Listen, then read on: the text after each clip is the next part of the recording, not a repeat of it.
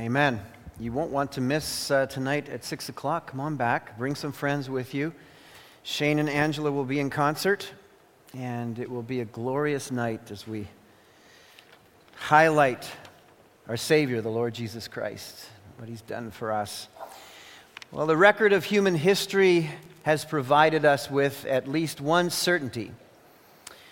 And the Scriptures themselves make this a consistent issue,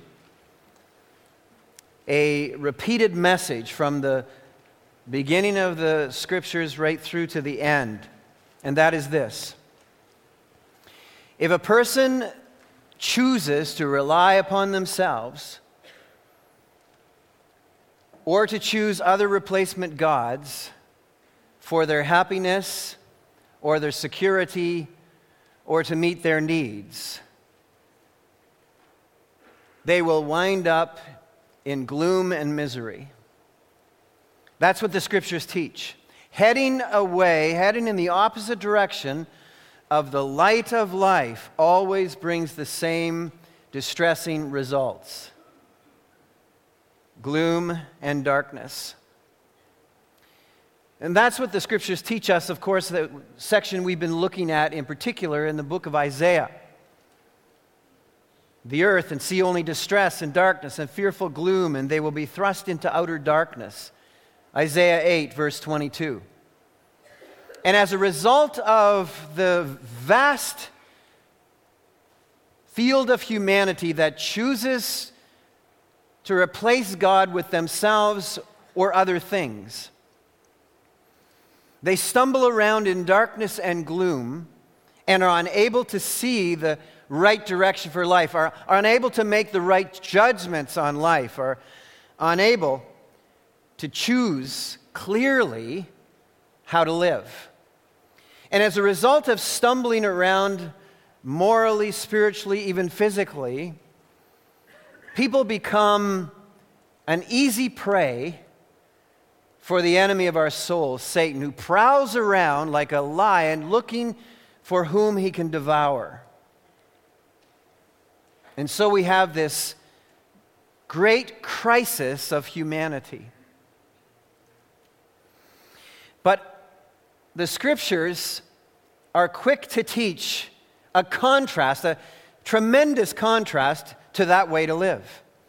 In fact, today's beginning verse of the text we're going to look at uses the word nevertheless or but as a strong contrast of, nevertheless, there will be no more gloom for those who were in distress. There is this great message of hope in the midst of this gloom and distress and brokenness and pain and trapped and snare and hurt.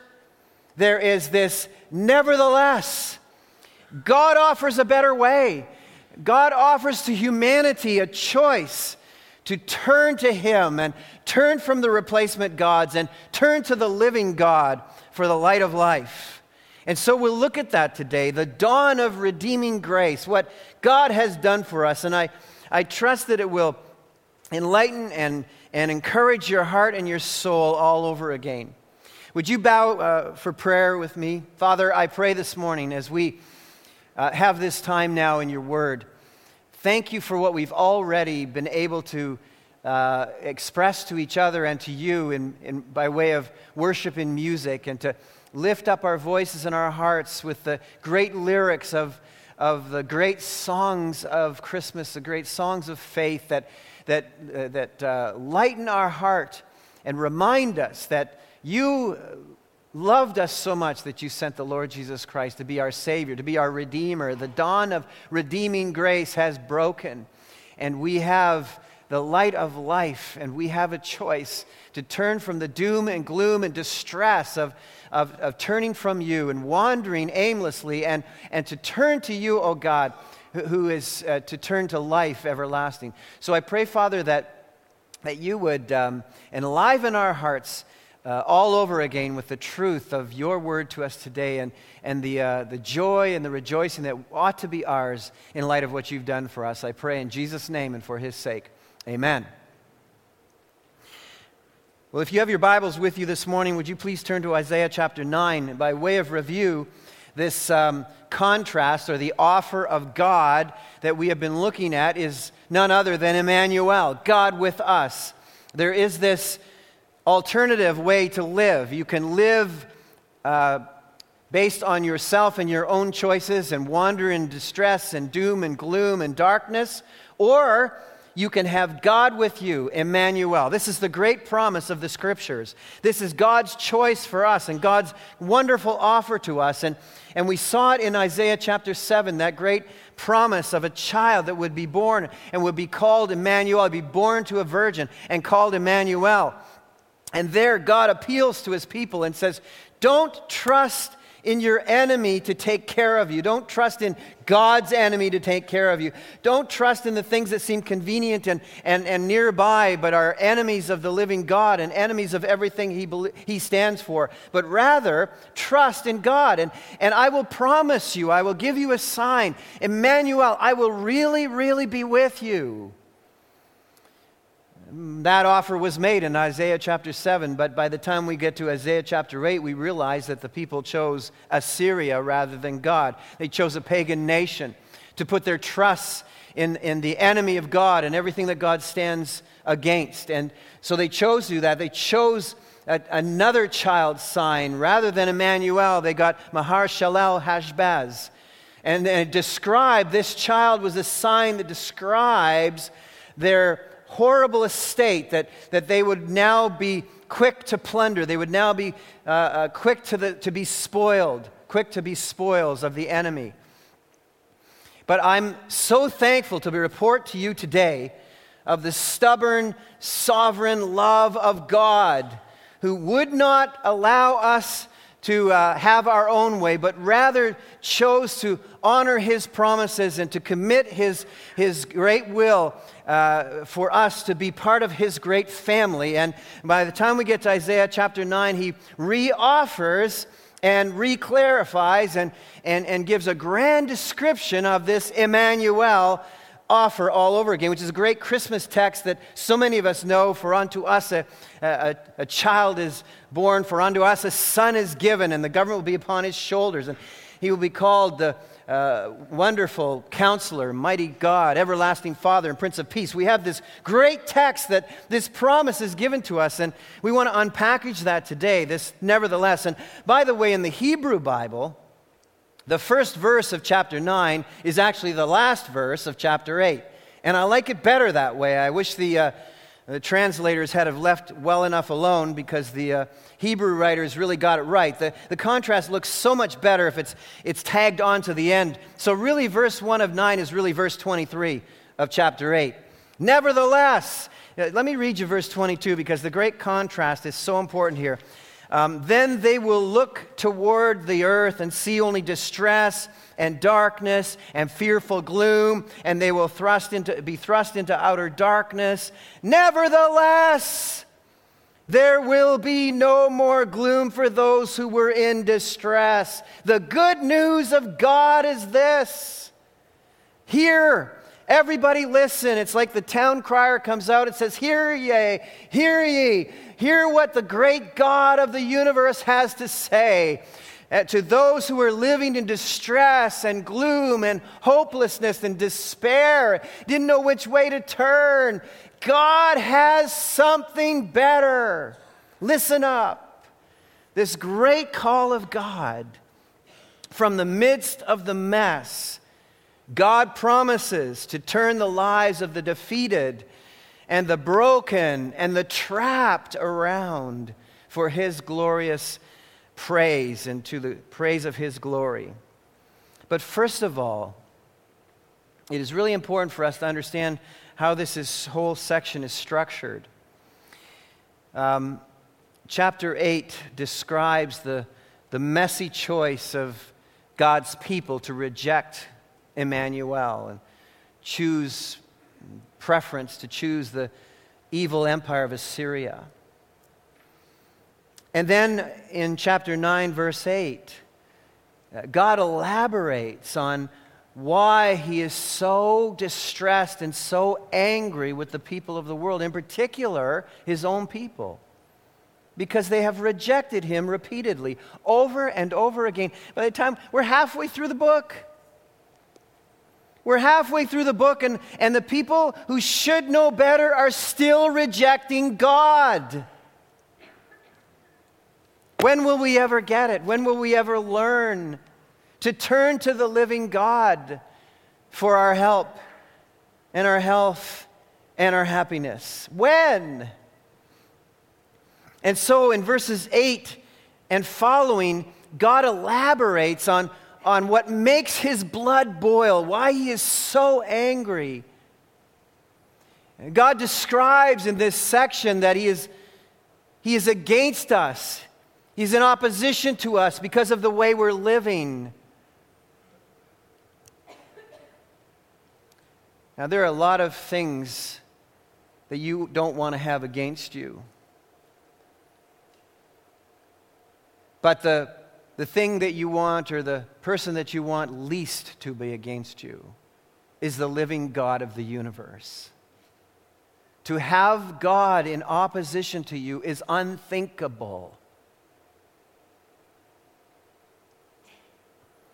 And so in this section, and I want to talk about the mess, because there's this bookends where there's this mess of Isaiah 8, and there's this mess of the latter part of Isaiah 9, and in the midst of the mess, God's stubborn, sovereign love breaks through and changes everything. But we need to know what pierces the heart of God. What causes the holy God to have holy wrath? Why? We have to understand the question of why God can't be with us. Why he is against us. Before we will ever understand how God can be with us. What exactly are the charges that Creator God has and brings against humanity? Well, look with me, verse 8 through verse 12. First of all, the Lord has sent a message against Jacob. It will fall on Israel, and all the people will know it, Ephraim and the inhabitants of Samaria. This is a reference to God's people, Israel, Jacob, Ephraim, those Jews living in Samaria.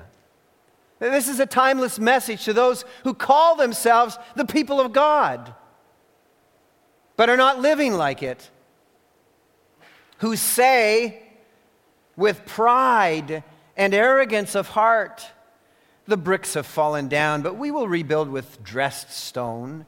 The fig trees have been felled, but we will replace them with cedars. But the Lord has strengthened Rezin's foes against them and has spurred their enemies on.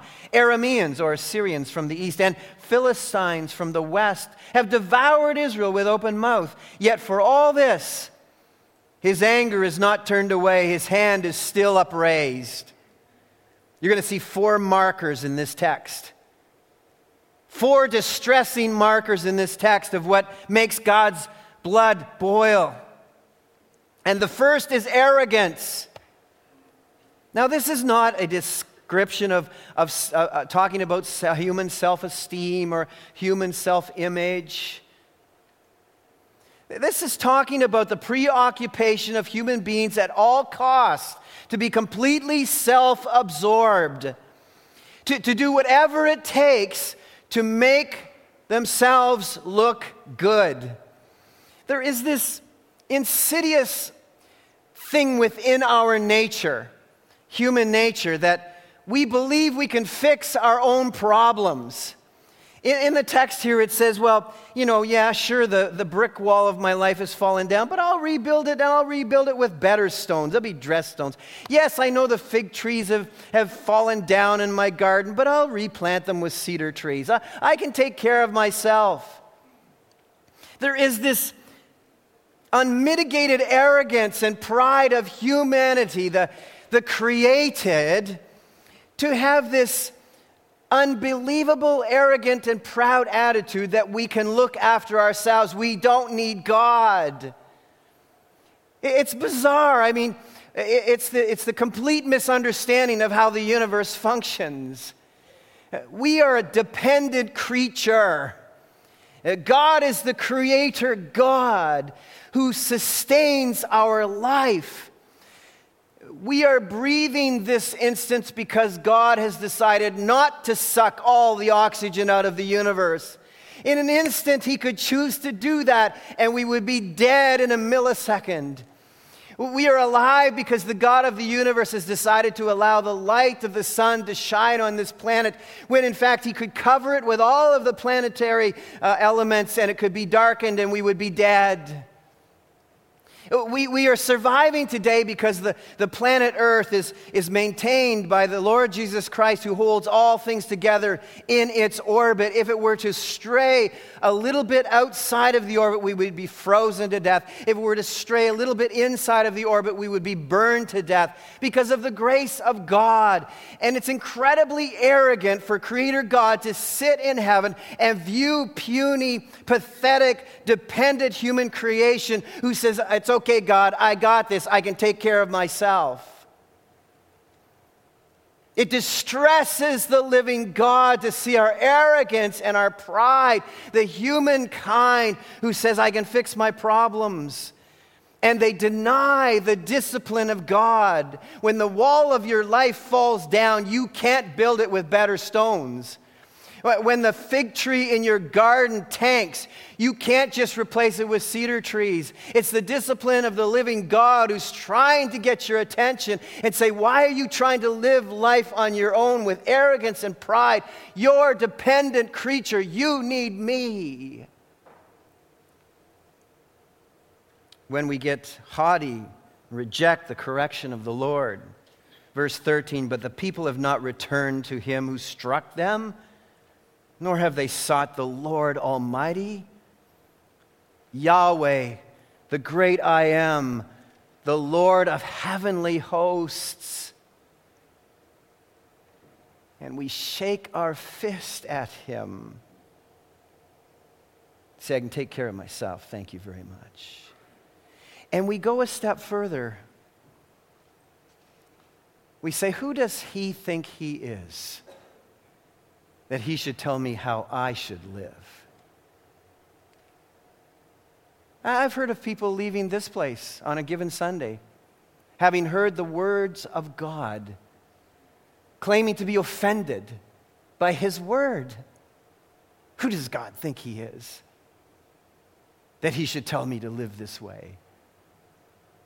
And who is that guy who speaks for that God? I'm offended by what he has to say. God is against us when we are arrogant and proud. Verse 13, "But the people have not returned to him. So the Lord will cut off from Israel both head and tail, both palm branch and reed in single day. The elders and prominent men are the head. The prophets who teach lies are the tail. Those who guide this people mislead them, and those who are guided are led astray. Therefore, the Lord will take no pleasure in the young men, nor will he pity the fatherless and widows. For everyone is ungodly and wicked. Every mouth speaks vileness. Yet for all this his anger is not turned away. His hand is still upraised."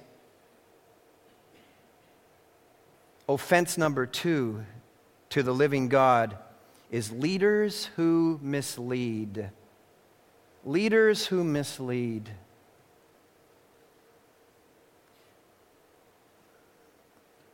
Who are these people? Who are the leaders who lead like this?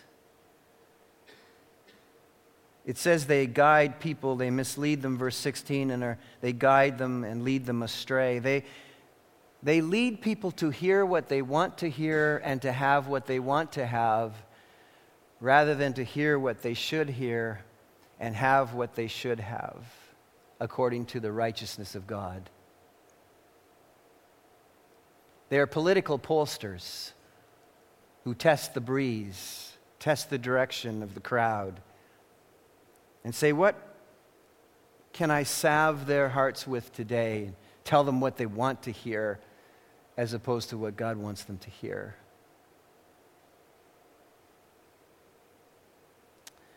They tell lies for popularity.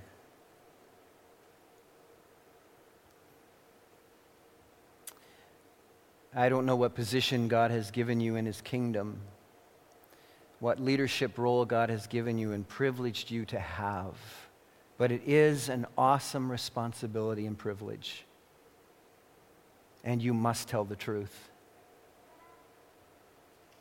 You must tell the truth. I think the worst position for a leader to find themselves in is to actually believe they are the leader. It's better, to wake up every morning of your life astonished by the amazing grace of God in your life. And if He's given you any role or any responsibility at all, to wake up and to be amazed that our God, the great God of the universe, would entrust something to you and to give you opportunity to mentor or to lead or to tell His truth. It's an awesome privilege. And every morning you should wake up and disbelieve that you're a leader. It should be incredulous to you. Someone should have to remind you, hey, dude, you need to lead because you've been called to lead. Oh, yeah, I forgot. Leaders who mislead. Those who seek to tell people what they want to hear to fill up their churches will continue to make God's blood boil. He is not pleased. And it says He will cut off the head and the tail of operations like that. He goes on. Verse 18, surely wickedness burns like a fire. It consumes briars and thorns. It sets the forest thickets ablaze so that it rolls upward in a column of smoke. By the wrath of the Lord Almighty, the land will be scorched and the people will be fuel for the fire. No one will spare his brother. On the right they will devour, but still be hungry. On the left they will eat, but not be satisfied. Each will feed on the flesh of his own offspring. Manasseh will feed on Ephraim, and Ephraim on Manasseh. Together they will turn against Judah. Yet for all this, his anger is not turned away. His hand is still upraised. The third mess that grieves the heart of God is brothers who don't love brothers.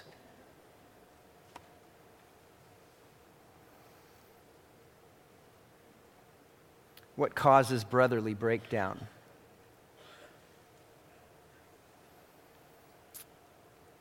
Total self-interest. Total self-interest. Abandoning the greater love and the greater cause of your brothers and sisters in favor of your own personal lusts.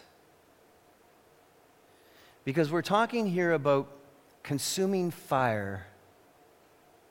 The description whereby we are willing to eat alive the people we are supposed to love the most. Look at what it says there. There's no, it's not hidden here. There's no hidden, mysterious stuff here.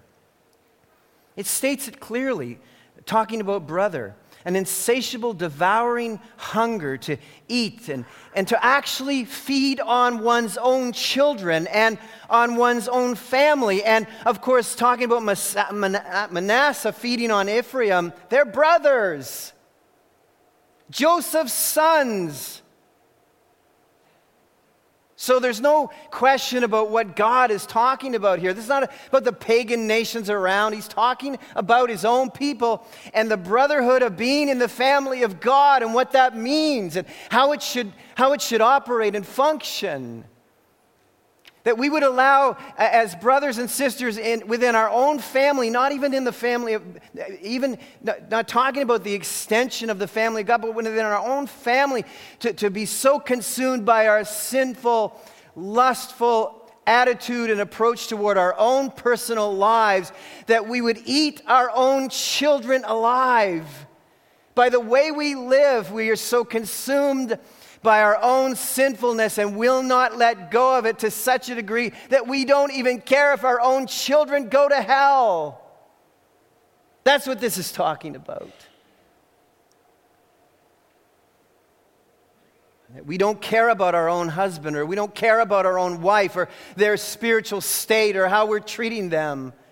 That we don't care about someone else's husband or someone else's wife. We don't care about our brother's wife. We don't care about our sister's husband. Our sinful lust consumes them by the fires of our own desire.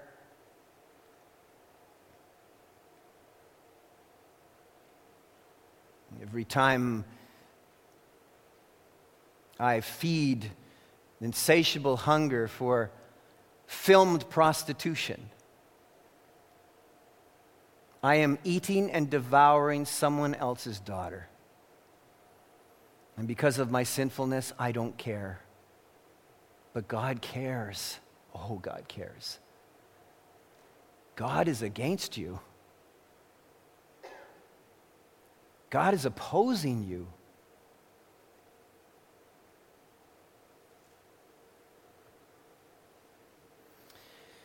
We use people for the fuel of our sinful fire. And we think God is shrugging his shoulders over it.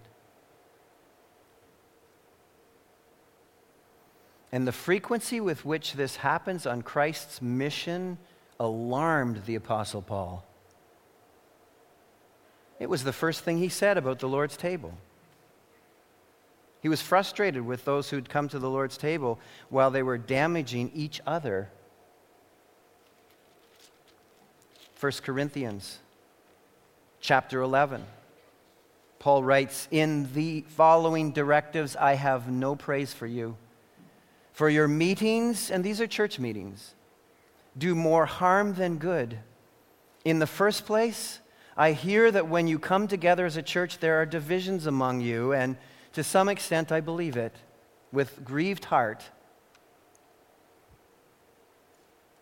And then he says this, and don't miss this. "No doubt, there have to be differences among you to show which of you have God's approval." That's a sobering statement, because what that says is, those causing division among the brotherhood do not have the approval of God. It's a fearful thing to fall into the hands of a disciplining God.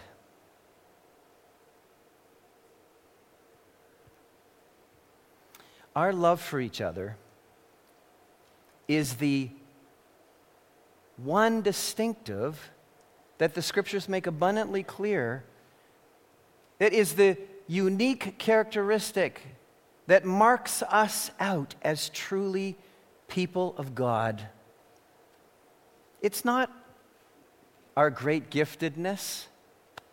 It's not, we are not deemed in the family of God by how magnificently we can sing, or how well we can teach or preach, or the great things that we can accomplish among the body of Christ, or the great strategic responsibilities we have as servants of the living God. The distinctive that sets us out as genuine is found in John 13:35. And it is what? "This is how they will know you are my disciples." Not by how well you can sing, or by how well you can preach, or by how much you can give to the poor, or by how many times you can attend worship service. What is it? But how much you love one another. This is our distinctive. And anything less, God hates.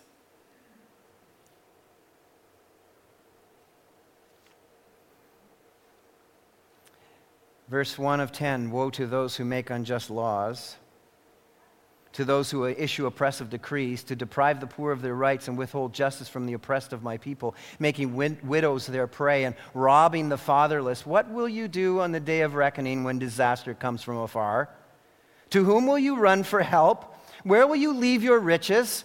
Nothing will remain but to cringe among the captives or fall among the slain. Yet for all this, his anger is not turned away. His hand is still upraised. Fourth, people who abuse people make God's blood boil. He widens it from brothers and sisters to people in general. God cares about people. He's stated it to us from the beginning of the book to the very end of the book. People matter to God.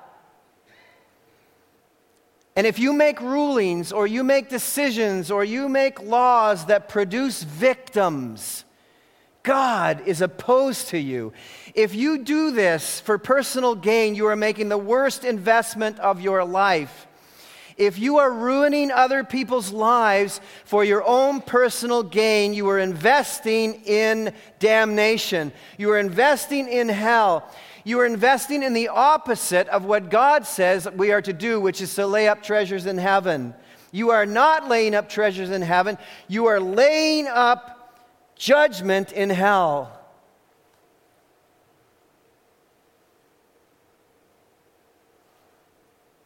You will cringe among the captives and fall among the slain is the worst investment of your life. To gain on the backs of victims. So the question for us is, am I a generous person or a cheap person? Do people benefit from me or are they ripped off by me? Do people say he is cheating us all the time, or he is more than fair? If you're an employer or a merchant or wherever you have the opportunity, or an employee or whatever role of life, are you abusing people or are you empowering them and enlarging them? Because God notices every single thing you do and I do.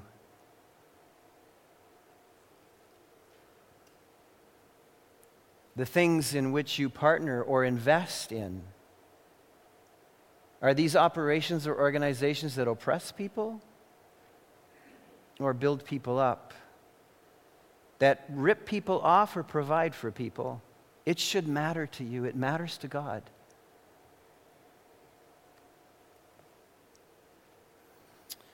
Now, if I were to end the sermon here, it would be just doom and gloom, but I have great news for you, because in the middle of this mess, there's this word, nevertheless. You don't have to live this way. And so the question is answered, and very quickly, we'll wrap this up, but very quickly in the center here, which you know so well, it answers the question, how can a holy God be with an unholy people? This is the good news, the great news of this text, the great news of the Bible, the great news of the God of the Bible, the great news of the God of the universe. People are living in distress and doom and gloom and live a horrible way, but they don't have to. We can all live a different way as we see what God is willing to do for us. God promises to turn the fortunes of the defeated and the trampled down and the broken and the trapped around. That's what this text teaches us. Those who've been scheduled to be thrust into outer darkness can know the redeeming dawn of the grace of salvation through Jesus Christ and what he promises here. It's an astonishing proclamation that's been made here with extraordinary requirements. A virgin will conceive and give birth to a child, and God himself will really live among us. let this sink into your head and your heart all over again. It's truly amazing, truly extraordinary what God has done for us. But first of all, we have to ask the question, why? Why does God humble us? Because it says in chapter 9, verse 1, in the past, he humbled the land of... Why does God humble us? The truth is, God allows us to be fully exposed to the heinousness of sin, that in some way we might recognize that it is ruining and wrecking our lives and the people around us, and then perchance we might lift up our eyes to the hills and say, where does my help come from? My help comes from the living God, the maker of heaven and earth. God allows us to feel the full force of our sinfulness, to humble us that he might raise us up with the truth of his redeeming grace, his salvation. And this beautiful story here of what God does, he says here, in the past, he humbled Zebulun and Naphtali, but in the future, he'll honor Galilee of the Gentiles by the way of the sea and along the Jordan. This is not just an interesting geographic tidbit that's thrown into the scriptures here. This is a profound promise of God, whereby he says to the people, right from the place where the Assyrians began the plunder of Israel, I will drive them back, and where you were humiliated, I will lift you up and bring honor to you. You see, Zebulun, the tribe of Zebulun, the tribe of Naphtali, are tribes geographically situated just north and to the west of the Sea of Galilee.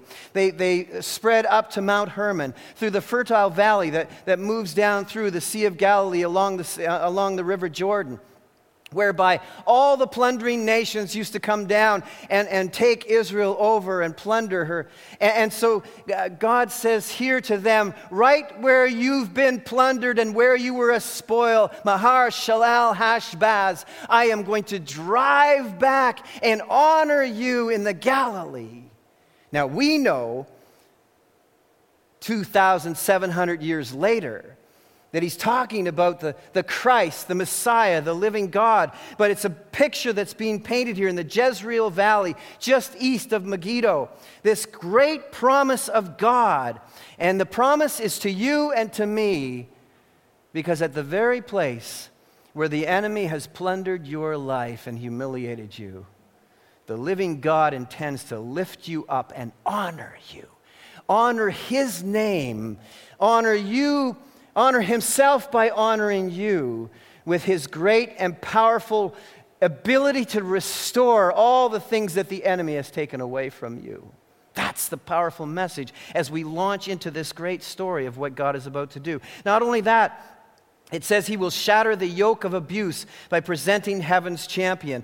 You'll enlarge the nation. Your joy will be increased. You're rejoicing over the harvest as men rejoice and dividing the plunder. For as in the days of Midian's defeat, there's this great picture of what God is going to do to restore and cause rejoicing and joy so that his people will leap for joy because of what God has done and what God is about to do to rescue people out of their distress and their gloom and their being thrust into outer darkness. He will shatter the yoke of abuse to those who've been abused and battered by life, not by a greater oppressor, but by the coming of the Prince of Peace, who his whole mission is to bring peace to hearts as a child in a manger. It's interesting here because regularly God's great and glorious work looks small and weak and like it won't accomplish much. And God is telling them that it's going to be a child in a manger. It's not going to look like a whole lot, but it's going to be a great and amazing thing. He's about to take over the universe with the greatness of this great message. And so he slips in here just a little aside where he talks about Midian's defeat. It's really fascinating because what's Midian's defeat? Does anybody know? What is he talking about there? He's talking about Gideon. Remember Gideon, there was 200,000 or so Midianites that were encompassing and going to force Israel into captivity. And Gideon is called upon to gather and deliver the people of God. And he gathers around himself 10,000 warriors. And God says, oh, that's too many. 10,000 warriors against 200,000 Midianites. No, the odds are too great. No, I want to cut that down to 300 people. Let's cut it down to 300. 300, Gideon, I'll give you 300 people to go against 200,000. Gideon's like, what in the world are you doing? And then it really amounts to just 100 people go into the camp, and God decimates the whole Midianite thing, the whole defeat. What looked like a little small band of 300 or 100 warriors, which amounted to nothing. God accomplished great and powerful things. And so he says, don't despise the little things that I'm doing, because the little things, if I'm in it, will become massive and amazing things in your life. A harvest, a bounty, a conquest of spoils. But finally, this great sign of for us, a child is born. How is all of this going to happen? And he says here, because this is going to happen because of Emmanuel and this description of a child, a son, a wonderful counselor, mighty God, everlasting Father, Prince of Peace. What is all of this about? Well, let me just tell you. When the Jews heard the word Emmanuel, they heard it all the time. It's Hebrew to us, and it evokes the mystery of the incarnation and of Jesus Christ to us. But to them, Emmanuel, God with us, they would on a day-to-day basis, Emmanuel, Emmanuel, Emmanuel. They would say Emmanuel all the time. God with us. It became common. And so when the Isaiah prophet said there's going to be a child called Emmanuel, it wasn't a big deal to them. The problem was they were like, Emmanuel, God with us. There's a gazillion Emmanuels. God's always with us. And so when you get to Isaiah chapter 9, God's now refining and describing the breadth of this Emmanuel. This is not the run-of-the-mill God with us. This is God with us, God really with us in a way that you can't imagine. And so this unfolds for us that this God is going to be a son, at the same time a mighty God. He's going to reign on David's throne in Jerusalem and Bethlehem, be connected to there. But the light will dawn from Galilee, and all of these prophecies are going to come together. Who is this Emmanuel? In other words, how in the world can God be with us? And this is the description. And there's these names, the 4 throne names of his royal power. They are given to us as wonderful counselor. He's the astonishing counselor. Counter to the folly of human wisdom. This counselor will not need anything from earth. This counselor will bring the wisdom of heaven. Better advice than anything from earth. He needs no external advice. He is the astonishing, amazing, wonderful counselor that will bring the wisdom of God to people who are living in darkness and distress and don't know which way to turn. But not only that, he's the mighty God. Now, this was blow your mind kind of stuff. He's going to be a child who's going to be born, but he's going to be mighty God. What are you talking about here? And so many just have tried to and tempted to describe this away and say, well, it didn't really mean God. No, it really means God. In the same context, in chapter 10, verse 21, the description to Gibor El, which this is in Hebrew, is none other than the mighty God of heaven. He is the true mighty God. The omnipotent one will be born among you, and God is really, really going to be with you, among you.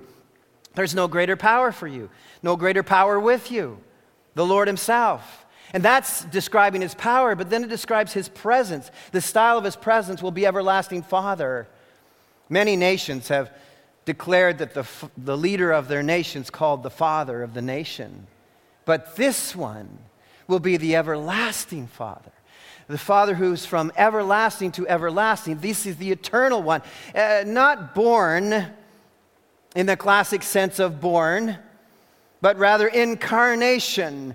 God himself, the everlasting God, will take on human flesh. The New Testament writers fleshed this out more for us. This wasn't well understood. This was too amazing to understand. You mean our Lord, our Redeemer, the one who's going to sacrifice for his own children? That one is going to be the child in the manger? Yes.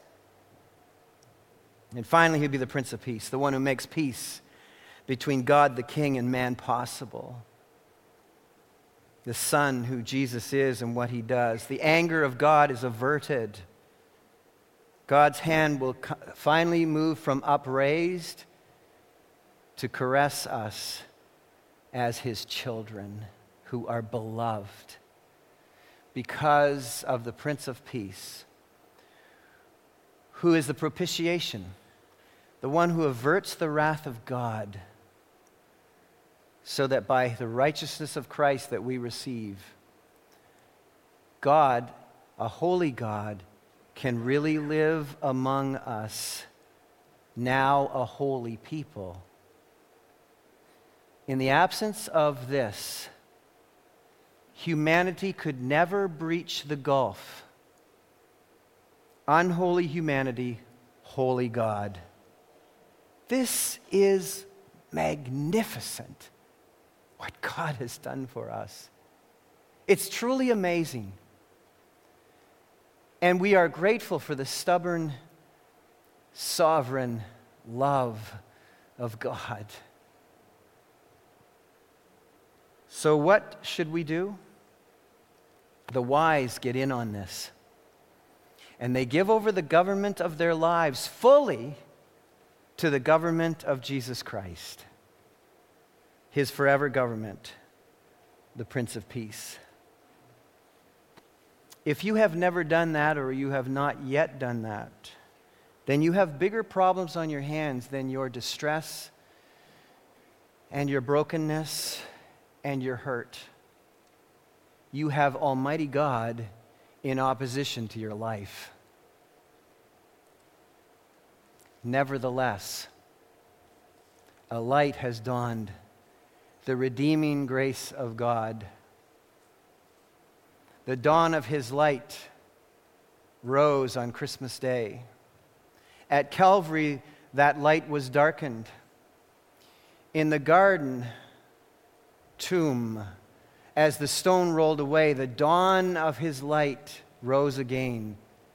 And we all are waiting for the high noon of Christ's light when he comes again. And we will be with him in the unhindered light of the high noon of his light forever. And what's our guarantee for all of this? The zeal, it says here, of the great I Am, the Lord of heavenly hosts, will accomplish this. You have no better guarantee than from the Lord of heaven himself. Our Father, and I pray this morning, as we now take in all that you've said to us through your word, Lord, would you make it once again amazing, astonishing, extraordinary in the way we treat you and what you've done for us? Oh God, you have, by your grace, rescued us from our arrogance, from our abuse, from our hostility toward one another, from our sinfulness, from our lies, and given us the Prince of Peace, peace with God forever. Oh God, we thank you in Jesus' name. Amen. Because he shall reign forevermore. Isn't that a glorious truth? Our Savior, the Lord Jesus Christ, the one in whom we have put our trust, reigns forevermore. If you're wondering what's happening around the world and you're distressed at all, know this: Jesus Christ and his government is taking over the universe. That's what's happening. That's what's taking place in our world. And he shall reign forevermore. Amen? The Prince of Peace, our King. What a glorious truth we have to share with our friends and our family this Christmas season. Let's do this with all of our hearts. Share the truth of this good news. What should you do this morning if you don't know the Lord Jesus Christ, or if you've allowed your life to stray away from him? The wise, get in on this. Give over the government of your life fully to the Lord Jesus Christ. Let him carry your life. He carries the government on his shoulders, the Prince of Peace, the Lord of all lords. Come to him. Our pastors will be here. We'd love to meet with you right after the service and pray with you and make sure that you know how you can have a relationship with the Lord Jesus Christ. or make sure that you have your life restored to Him through repentance. Don't live in your sin. Jesus Christ has died to conquer the power of sin in our lives. Our Father and our God, we pray this morning and thank you. We give you all the praise and all the glory. We love you. What you have done for us is truly, truly amazing. It is so gracious that you would rescue us from the way we are and enable us to be in Christ Jesus, His righteousness, that a holy God could now be with a holy people. Oh God, thank you. In Jesus' name, amen.